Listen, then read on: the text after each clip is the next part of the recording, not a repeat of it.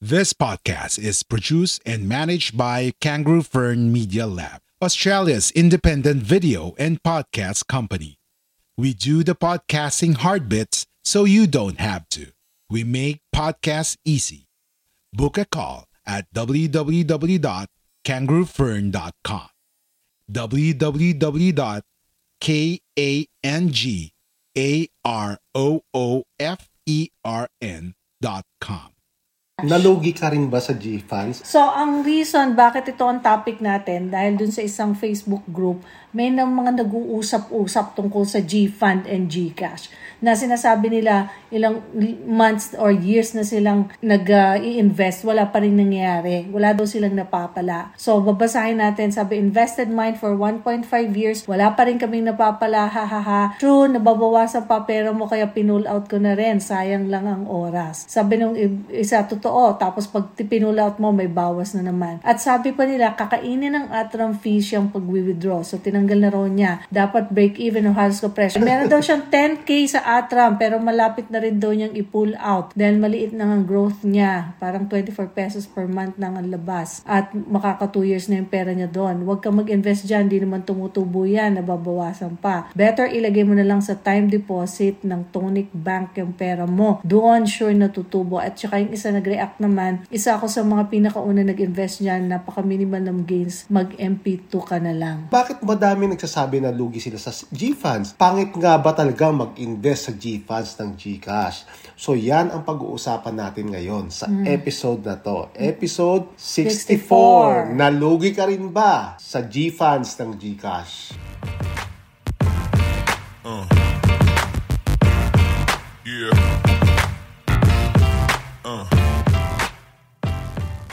Hi! Hello! Kamusta po kayong lahat? Welcome to another episode of Veterinario. Alam mo, natatawa ako kasi may background noise tayo eh. Yung pong aming munting alaga ay naglalaro at hindi mapigilan. So now you know na real talk tayo dito sa Veterinario. Ako po na pala si Mimi. Travis? At meron na naman tayong isang napaka-informative na episode. At ito ay walang iba kundi tungkol sa GCash at GFunds. Ano ba ang ating pag-uusapan tungkol sa GFunds and GCash? Nalugi ka rin ba sa GFunds? So far, yung experience natin, wala naman tayong lugi, di ba? Pero madami akong nababasa. Ito ang basahin mo Okay, so ang reason bakit ito ang topic natin, dahil dun sa isang Facebook group, may mga nag-uusap-usap tungkol sa GFund and GCash na sinasabi nila ilang months or years na silang nag-i-invest, wala pa rin nangyayari. Wala daw silang napapala. So, babasahin natin, sabi, invested mine for 1.5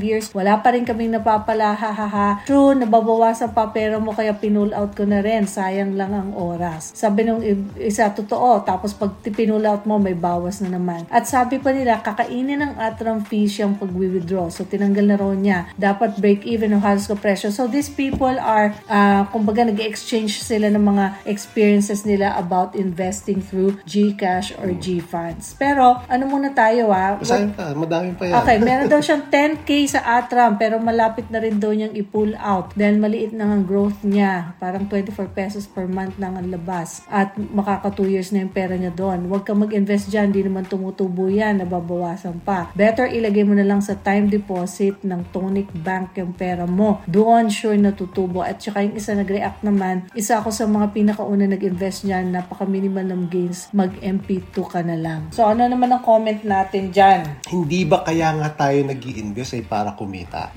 Pero base dito sa mga experiences ng mga tao na to, hindi sila kumikita. So parang bakit? ano yung Disillusion sila sa potential. Okay, so bakit madami nagsasabi na lugi sila sa GFunds? Pangit nga ba talaga mag-invest sa GFunds ng GCash? So yan ang pag-uusapan natin ngayon sa episode na to. Episode 64. Nalugi ka rin ba sa GFunds ng GCash? GCash?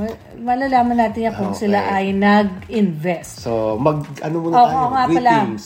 We're trying our best to really make sure na na-capture namin yung mga bago nating subscribers both on YouTube and on Facebook. So, Facebook subscribers muna tayo. Thank you to Carly Ayam Kagara, Abigail, Norman Balatayo, Jonathan Geanga, Jenny Puntillas, Ian Serbo, Henry Habagat, Bernadette Febrio, Teacher Piang, and the English Classroom. At sa YouTube naman ng ating new subscribers, ang ganda ng pangalan niya. Ako si Cutie Pie, pero Makuliti Pie.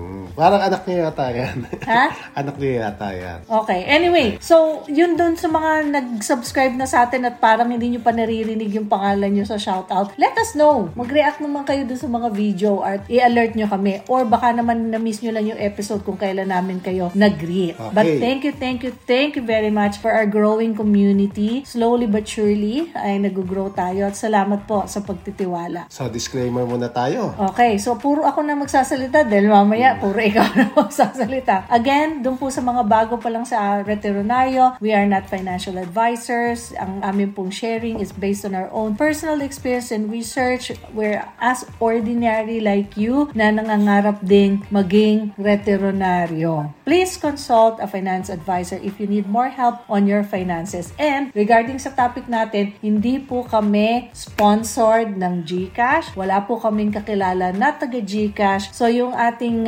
mode of discussion is very much from an observer's point of view. Plus, may experience tayo. Meron din kaming experience sa GCash kasi dun sa mga hindi pa rin nakakaalam, nag-create po kami ng Retironaryo Club. May mga kasama po kami members na tinutulungan mag-invest through GCash. Okay. So, siguro naman may kami magsalita tungkol sa GCash. Dati wala tayong GCash kasi wala tayong way para makakuha ng account. Pero for some reason, nakakuha na tayo ng account sa GCash. Okay. Panoorin niyo yung episode 31 natin about risking mag-invest sa G-Invest and GFunds. Okay.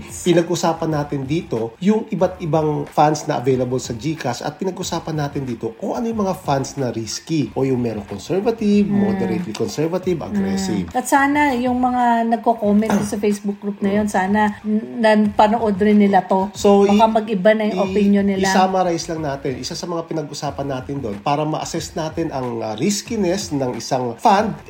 Isa sa mga measurement na ginamit natin ay yung R-squared na tinatawag. So, nag-run tayo R-squared. R-squared. Okay? Nag-run tayo ng statistics dito. So, sabi natin, pag ang R-squared ay malapit sa 1, ibig sabihin, hindi siya masyadong risky, hindi siya volatile, hindi siya magalaw. Kasi malapit siya sa 1. Ibig sabihin, yung kanyang movement ng prices ay malapit sa average. So, isang example dito ay yung Atram Peso Money Market Fund. So, kung mapapansin nyo dito, yung red dot line, yan yung average. At yung blue line naman, yan yung actual prices. So, mapapansin nyo yung presyo niya talaga, halos malapit lang doon sa average niya. So, makikita nyo rin na ang kanyang R-squared ay 0.947. So, medyo maganda ang R-squared niyan. Kaya lang, medyo mababa din ang kita dyan.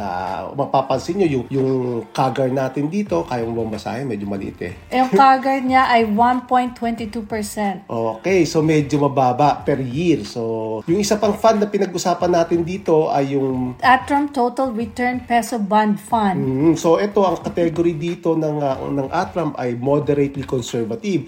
So, kung mapapansin nyo, yung R-squared niya is 0.8263. So, medyo maganda din. Malapit-lapit sa 1 yan. Ano? Kaya lang, kumpara natin dito sa Peso Money Market, mas magalaw yung presyo niya. So, ibig sabihin, mas aggressive siya ng konti at medyo mas risky kasi makikita nga natin yung R-squared niya is mas mababa na konti kumpara doon sa money market. Pinag-usapan din natin dito yung Atram Global Technology Fund. Ito yung favorite ko. Bias ako dito. Technology Feeder Fund. Alam mo kung bakit bias ka? Bakit? Kasi sabi mo noon, natatandaan ko sa isang episode, basta technology, worldwide ang technology, kailangan ng mga taong technology. Importante ang technology. Mas, hindi naman guaranteed ang word mas secure yung technology compared sa ibang klase Kanya-kanyang perception dyan. Pero anyway, so bago tayo pumunta dito sa Atram, ang Atram Total Return Peso Bond Fund. ang kanyang CAGR ay medyo mas malaki na konti kumpara sa 2.55%. kumpara dito sa peso Atram money peso market. money, yeah. Okay? So, punta na tayo sa Global alam ko Technology na. Feeder Fund. Alam ko na kung bakit dahil isang favorite. Kasi ang CAGR niya ay 16.32%. Medyo mas maganda ang CAGR nito. Pero ang kanyang R-squared ay hindi nagkakalayo sa Total Return Peso Bond which Fund. is mas maganda pa nga, 0.84. Kaya lang, mas magalaw din siya. Magalaw din siya ng konti. Okay.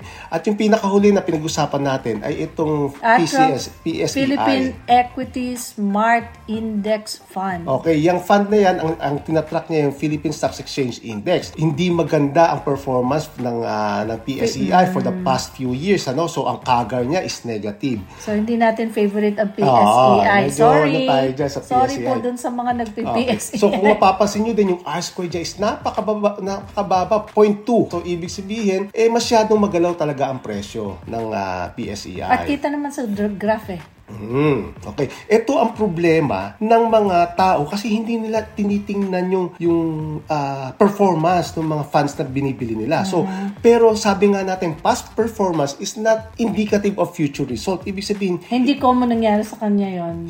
Ganun din mangyari sa future? Oo, hindi porket maganda ang performance sa past, ganun na rin ang performance sa future. Pero, okay, lagi natin sinasabi, ang mga funds na yan, kaya yan na-assess kung risky or volatile or aggressive dahil yan sa past performance. Doon nila binabase ang category ng mga funds na yan. So, meron pa rin use ang pagtingin ng past performance? Oo, may use talaga ang pagtingin sa past performance. So, balik tayo dito, no? Sabi nga natin, base dito sa graph na to, ang medyo hindi o medyo conservative ay yung money market fund. Kaya lang, medyo maliit lang ang kita. At ang medyo aggressive talaga na maganda ang kita ay yung Atram Global Technology Fund.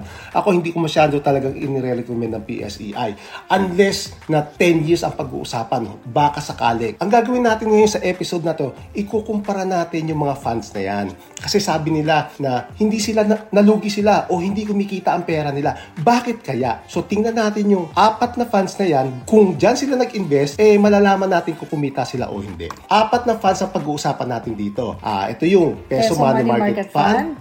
Conservative ang category dyan. Okay. Ang Total Return Peso Bond Fund, moderately conservative. Ang Atram Global Technology Feeder Fund, yung favorite mo? Yan ay medyo aggressive yan. At itong Atram Philippine Equity Smart Index Fund, parehong aggressive yung dalawa na yan. Ano? Ang gagawin nating strategy, yung lagi nating sinasabing strategy, ay yung cost averaging strategy. Pag nasa Pilipinas ka, ang tawag yan is peso cost averaging strategy kasi in peso. Pag sa USA naman, dollar cost, DCA ang tawag nila. Dollar cost averaging strategy. So kung ano yung ginagamit mo na denomination, yun so, ang para maging tayo pare-pareho, cost averaging strategy ang sasabihin natin. Okay. So magsisimula ang study natin ng May 2, 2018. Monthly, mag-i-invest tayo ng 2,000 pesos. Which is yung ginagawa ng mga veterinarians natin. So ngayon, meron tayong veterinary challenge. Siguro gagawa tayo isang episode tungkol dyan sa challenge. An update.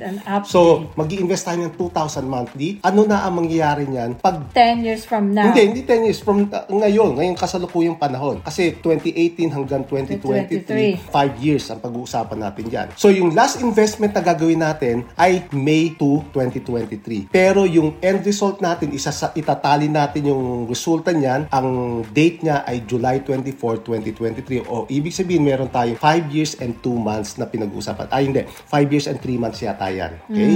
Now, ganito ang ginawa ko. So, dinownload ko yung mga presyo ng yung NAV po na tinatawag dyan. Dinownload ko yung presyo from 2018 hanggang 2023. Nung 4 na funds. Kaya medyo madugo itong ginawa ko na to. Dinownload ko yan. Madugo para lang sa kanila. Dinamarize mo na. Medyo madami akong oras na dinivote dito. Okay? Ginawa ko, dinownload ko yung presyo dyan from 30 April 2018 hanggang July 24, 2023. Okay, nandito yung presyo niya. So, ang ginawa ko din, nag-invest ako ng 2,000 every first month, o first day of the month, o first week of the month. So, 2,000. So, ibig sabihin, from 2018 to 2023, ang total na in-invest invest natin is 126,000. Wait, Okay. pause. Baka dun sa mga nalilito, nasan yung pera na yan? Ano yan? Parang pinoproject natin yung senaryo. Hindi pinoproject. Parang, kasi pag pinoproject, ibig sabihin, sa future. So, Ito, sinasimulate natin. yung senaryo na kung nagsimula kayong maghulog ng 2,000 noong May 2018, malalaman natin kung kumita lugi ba o hindi. Okay. So, ganun ang ginawa kasi natin. madali talaga yung mga tao na magsabi na lugi, wala na. Pero kulang sila sa ganitong analysis. So, ang tawag natin dito is simulation nung kung ginawa natin to in the past. Okay. Nag-run ako ng simulation where 2,000 is invested at the beginning of the month. So, ang simulation period natin is from May 2, 2018 to July 24, 2023 which is 5 years and 3 months. Okay. So, ito na ang lumabas sa hindi ko na papakita yung buong table. Okay. Sinamarize ko na lang yan. Okay. Itong Atram Peso Money Market Fund, yung first year wait, pause. So, ibig sige. sabihin, yung sinabi mo simulation na pinakita mo sa isang fund, ni-repeat the process mo yun for all the 4 funds. Oo. Kaya madugo. Okay. Gets. So, tapos inano ko na lang, sinamarize ko sa isang table. Kasi hindi tayo magkakasya sa episode kung iisa-isahin pa natin lahat yan. So, itong Peso Money Market Fund, yung first year natin, since mag-i-invest tayo 2,000 monthly, 2 times 12, 24,000. Okay. So, after 2 years naman, magiging 48,000 naman. Okay? So, kung And so on and so forth. So, mapapansin natin yung first year natin, kumita tayo ng 459. Second year, kumita tayo ng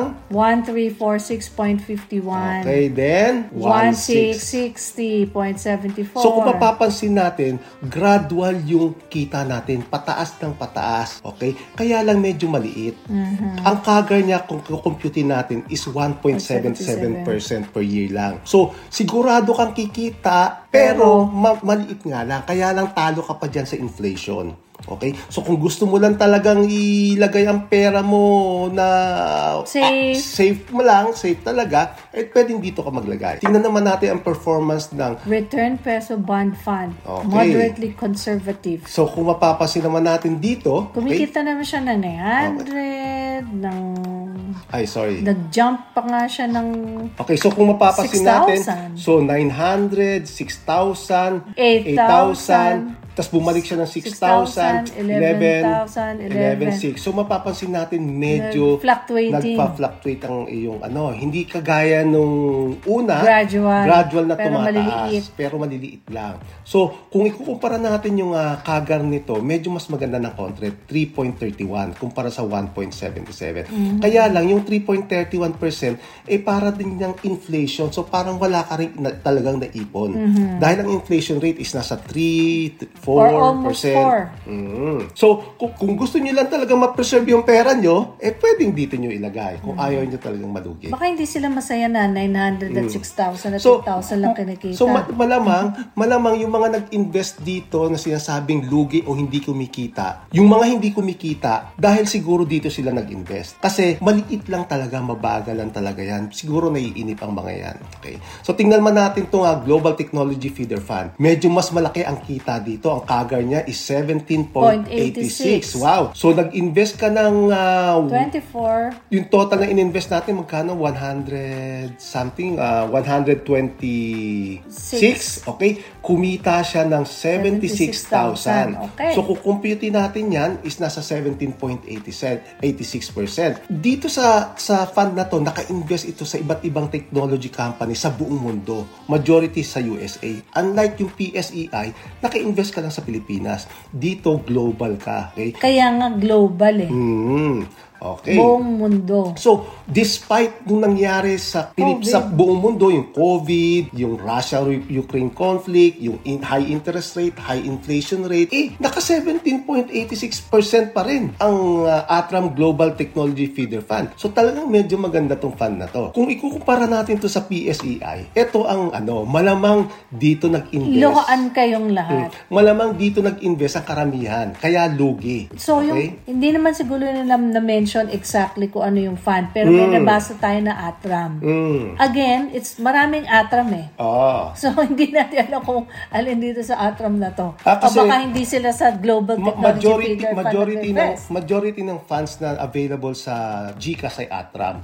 Meron siyang BPI din. Pero since majority ay ATRAM, gine-generalize ngayon ng mga tao na ATRAM sila nag-i-invest. Pero madaming funds na available sa ATRAM. So, hindi nila siguro napag-aralan which ATRAM to use. So, base sa history ng PSEI price, nakadepende ang kanyang pagtaas o pagbaba ng performance sa ekonomiya ng bansa. At nakadepende din siyempre yung economy ng bansa doon sa current incumbent president na nagpapatakbo nito.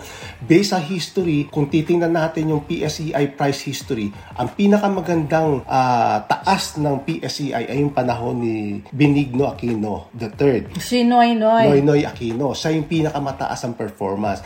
At ang alam ko, mababa ay parang si Duterte yata o si Estrada. Hindi ko matandaan. Ito ngayon, kung yung price graph ng ATRAM Peso Money Market Fund. So, itong color gray, yan yung investment natin. Kung mapapansin nyo, straight line, kasi nag-i-invest tayo ng 2,000 monthly, pataas ng pataas. Ito namang blue na yan, dark blue. Ito yung natin, kita. So kung i-add natin yung kita natin dito sa investment natin, ito ngayon yung total. Very minimal lang. Ito yung total value ng portfolio natin. So hindi siya masyadong nalalayo doon sa investment natin. Konti lang talaga ang kinita. Okay. Ito naman yung ATRAM Total Return Peso Bond Fund. Ito ang kita niya. Ito yung investment natin na gray. Kung i-combine natin, ang total value ng ating investment ay itong green. So, hindi din masyadong malaki ang kita. Medyo malapit lang siya sa ating investment. Ito naman ang Global Technology Feeder Fund. So, kung mapapansin natin, dito tayo nag-invest sa gray, nandito na ang value ng portfolio natin. Medyo maganda ang kanyang performance talaga. Ito naman ang Philippine Equity Smart Index Fund. Pag bumaba dito, ibig sabihin lugi ka. Okay? So, kapag mas lampas na siya dun sa label. Kasi graph. Zero eh. So, ibig sabihin, nasa negative yung Pasensya na po pasintabi na dun sa mga nag-invest sa Philippine Equity Smart Index Fund. Sorry po talaga. Okay, now, pag-usapan natin kung ito ay itutuloy nila sa future. Kasi yung kanina pinag-usapan natin, sinimulate lang natin yung kung magkano hanggang ngayon, yung July 24, 2023. So, kung gusto nating i-project yung potential na kikitain, gagamitin natin ay yung CAGR niya. Okay, yung CAGR ng Peso Money Market Fund ay 1.77. So, kung ang pera natin na i-invest natin dito, after 10 years, yung 240,000 na in-invest natin, magiging 22, meron tayo kikitain na 22,000. So, medyo maliit. Okay? After 20 years, mag-i-invest tayo ng 480, magiging 95. So, pag 40 years, ang total na in-invest natin ay 960,000. Ang kikitain lang natin is 432. Wala ka pang 500K. Wala ka pang 500,000. So, after 40 years, hindi ka pa retironaryo. Hindi, retironaryo ka na kasi ang in-invest mo is 960, kumita ng 432. Okay. So, 1.3. Okay, retironaryo ka pa rin. Pero,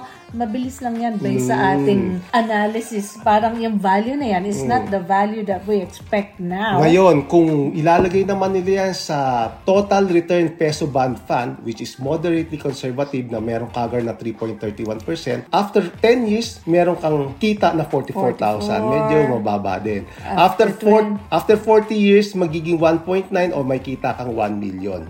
Medyo okay na rin, pero hindi pa rin tayo satisfied. Maliit pa rin. Okay. So ngayon, tingnan natin itong Global Technology Feeder Fund. Kung siya ay may 17.86% na CAGR, after 10 years, yung in-invest mo 240, kikita ng 374. So, ang total portfolio mo is 614. So, pag-usapan natin yung 40 years kasi itong 10 years medyo dapat long-term talaga dito sa ATRAM Technology Feeder Fund. Ang total na in-invest mo after 40 years is 960. Wow, mukhang nakakalula to. So, ang total na magiging pera mo is 104 million. Ha? Okay? Medyo malaki. Mas maraming 0-0. Kasi 17.86% eh. Yeah. Ang kagar So, niya. sa Ibig palagay sabihin, natin, nagko-compound talaga. Pero, okay, ito gusto kong disclaimer to. Pag ako naggagawa ng projection, hindi ko ginagamit ang 17.86. sobrang taas na yun. Oo, masyado mataas Usually, yan. nasa 12 ka. 12, 11. Kasi yung 17.86, nataon kasi tayo na medyo bull market ang technology ngayon dahil sa artificial intelligence. Talagang medyo tumataas. Kung technology companies, ako ilalagay ko lang yan ng 11%. Sa S&P 500, ilalagay ko sa 9%. Pero pag technology companies, sige, go. Ano 11%. na mangyayari pag So, 11%? wag natin ilagay yung projection natin sa 11.86% kasi medyo,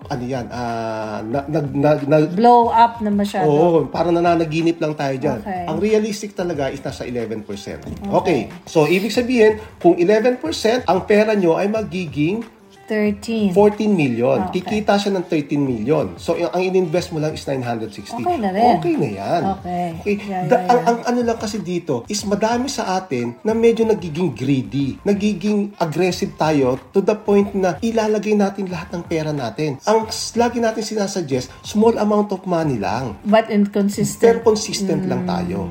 Okay? So, medyo maganda ang fund talaga na Global Technology Feeder Fund kung pag-uusapan natin ay long term talaga. Napag-usapan natin na meron tayong GCash. So, nag-open kami ng GCash account at ito ang performance ng GCash account namin. As of July. I-reveal talaga natin? Ay, hindi. Actual amount? Kasi ito yung part ng ating veterinary challenge. Kasama tali doon sa sa memo. So, hindi naman ganun kalaki yung ini-invest natin. Pero kasi, gusto lang natin i-prove na kung ano ang performance niya. Okay, so nagsimula itong challenge na to at meron tayong parang 11 participants, okay, noong February 2023. So, meron na tayong 6 months. Ito yung actual na kung kailan tayo bumili ng Atrang Global Technology Fund. Noong February, March, so, April, consistent. May, June, July. So, every first week, you walk the talk.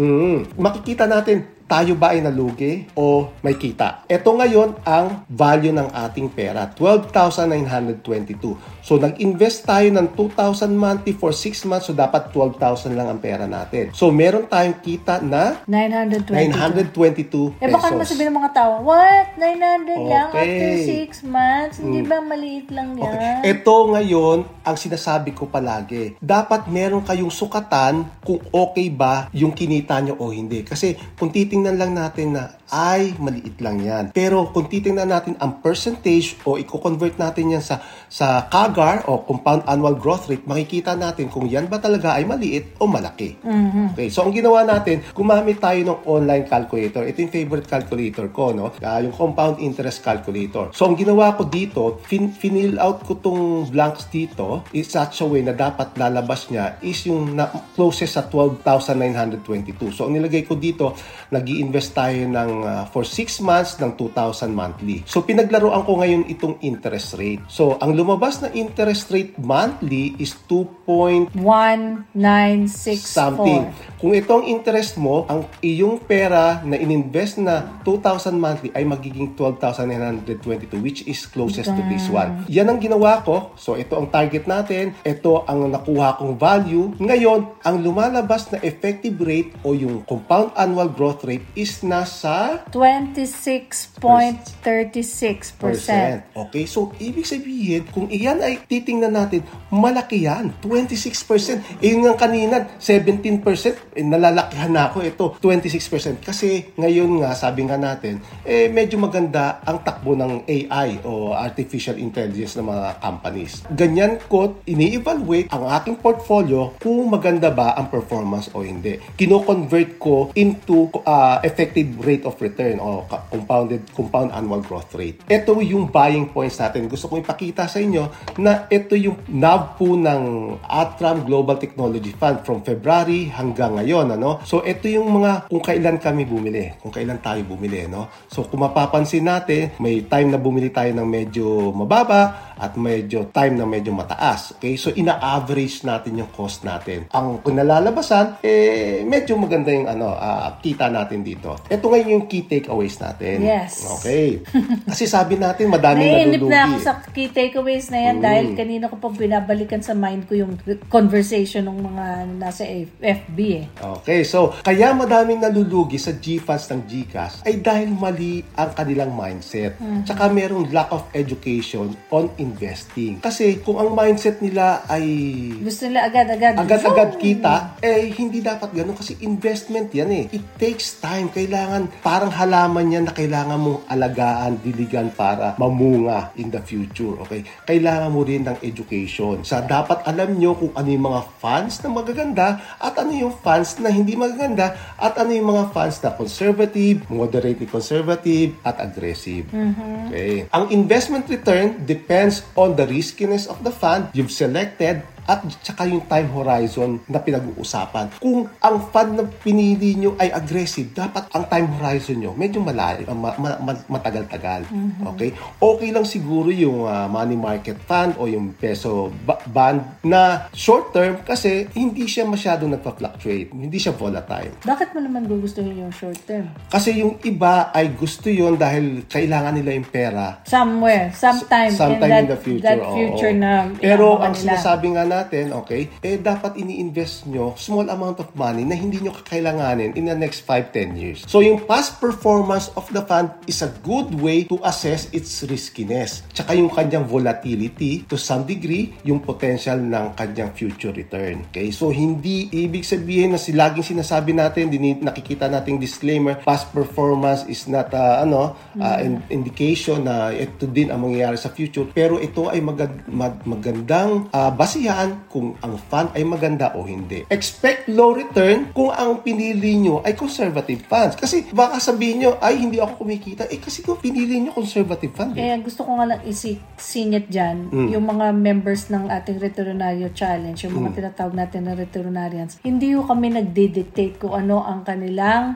choice. Sila ang pumipili ng fund nila. So, syempre, as part of the challenge, yung learning na, ito yung pinili ko, ito yung performance ng fund na yun. Pero, meron tayong recommended. Okay. Meron lang tayong recommended. Okay. Pero it's still up to them. Choice nila kung susundin nila yan. Sundin yun okay. Expect positive as well as negative return kung ang pinili nyong fund ay moderate to aggressive funds. Hindi porket nag-invest kayo, kita ka agad. Okay? Hindi ganun yun eh. Kailangan, ine-expect nyo rin na medyo lugi. Kaya nga sabi natin, patagalin nyo. Huwag kayong magmadali. Kaya nga cost averaging, kailangan makita mo from a distance. Cost averaging strategy is a very good way to get an optimum return for any kind of investment fund. So, kasi yung iba dyan, nag-invest lang isang beses lang, tapos pinabayaan na. Pag ganun ang ginawa nyo, kung bumagsak ang inyong presyo ng fund, hindi agad-agad makaka-recover. Pero kung kayo ay nag-cost averaging strategy, pag bumagsak ang presyo ng fund, bumili pa kayo dito, bumili kayo dito, mas madali makaka-recover yung portfolio nyo. To minimize the fear of losing, invest small amount of money on a regular basis. Kasi yung iba natatakot mag-invest ng 1 million, 2 million. Hindi natin ina-advise na biglaan yon. Dapat gradual ang inyong investment. Kasi hindi natin alam kung kailan babagsak ang presyo, hindi natin alam kung kailan tataas ang presyo. Invest money that you do not need in the next 5 years or more, ideally until retirement. So huwag kayong mag-invest ng gagamitin nyo in the next 1 year or next month. Okay? Kaya nga sabi nga natin, maliit lang. Ilagay nyo. Kasi hindi nyo gagamitin yan eh. Yung pera na yan ay ilalaan natin sa ating retirement. Okay? Maliliit na amount lang. Okay? That's it. Yun na yun? Kala ko meron pa eh. So, kaya madaming nalulugi, mali ang mindset. Hindi nyo po siguro masyado pang alam kung anong inyong ginagawa. Kailangan nyo pang mag-research, kailangan nyo pang mag-aral, kailangan nyo pang intindihin. And hopefully, yung mga videos natin from day 1 sa Returnaryo makatulong kahit paano man na may yung medyo liko, tawid natin lang ng konti. Yun sana mag-guide sa kanila. Kaya nga po namin nire-record para yung journey nyo, kung nasaan man kayo sa journey nyo, meron tayong appropriate video for that. Especially doon sa mga bago pa lang talaga. Okay. At kung meron man tayong future ulit na Returnaryo Challenge, we will let you know para kayo rin makasali din kayo. At yung mga ating sumali na ngayon, baka level up naman sila sa next challenge nila, sa kanilang investing journey. And with that, kung meron po kayong mga tanong, kung meron kayong comments, kung meron kayong questions sa amin ni Jarvis, if you want to learn more about our Veterinario calculator, just contact us through Gmail, veterinario@gmail.com, or head on to our YouTube channel or our Facebook page. Wala po kaming content na manager. Kami rin ang sumasagot sa mga comments. Siyempre, wala na may iba. Yun lang po. So, hopefully nag-enjoy kayo. Hopefully yung mga sumama ang loob sa GCash, i-retract nyo na yon at i-evaluate nyo uli yung inyong ginawa at mag-start kayo from scratch para makabawi-bawi kayo. Yun lang. Okay. Meron ka pa ba idadagdag? Wala na. Okay, so hanggang dito na lamang po muli, Mimi and Jarvis saying, sama-sama tayo maging veterinaryo. Bye! Bye!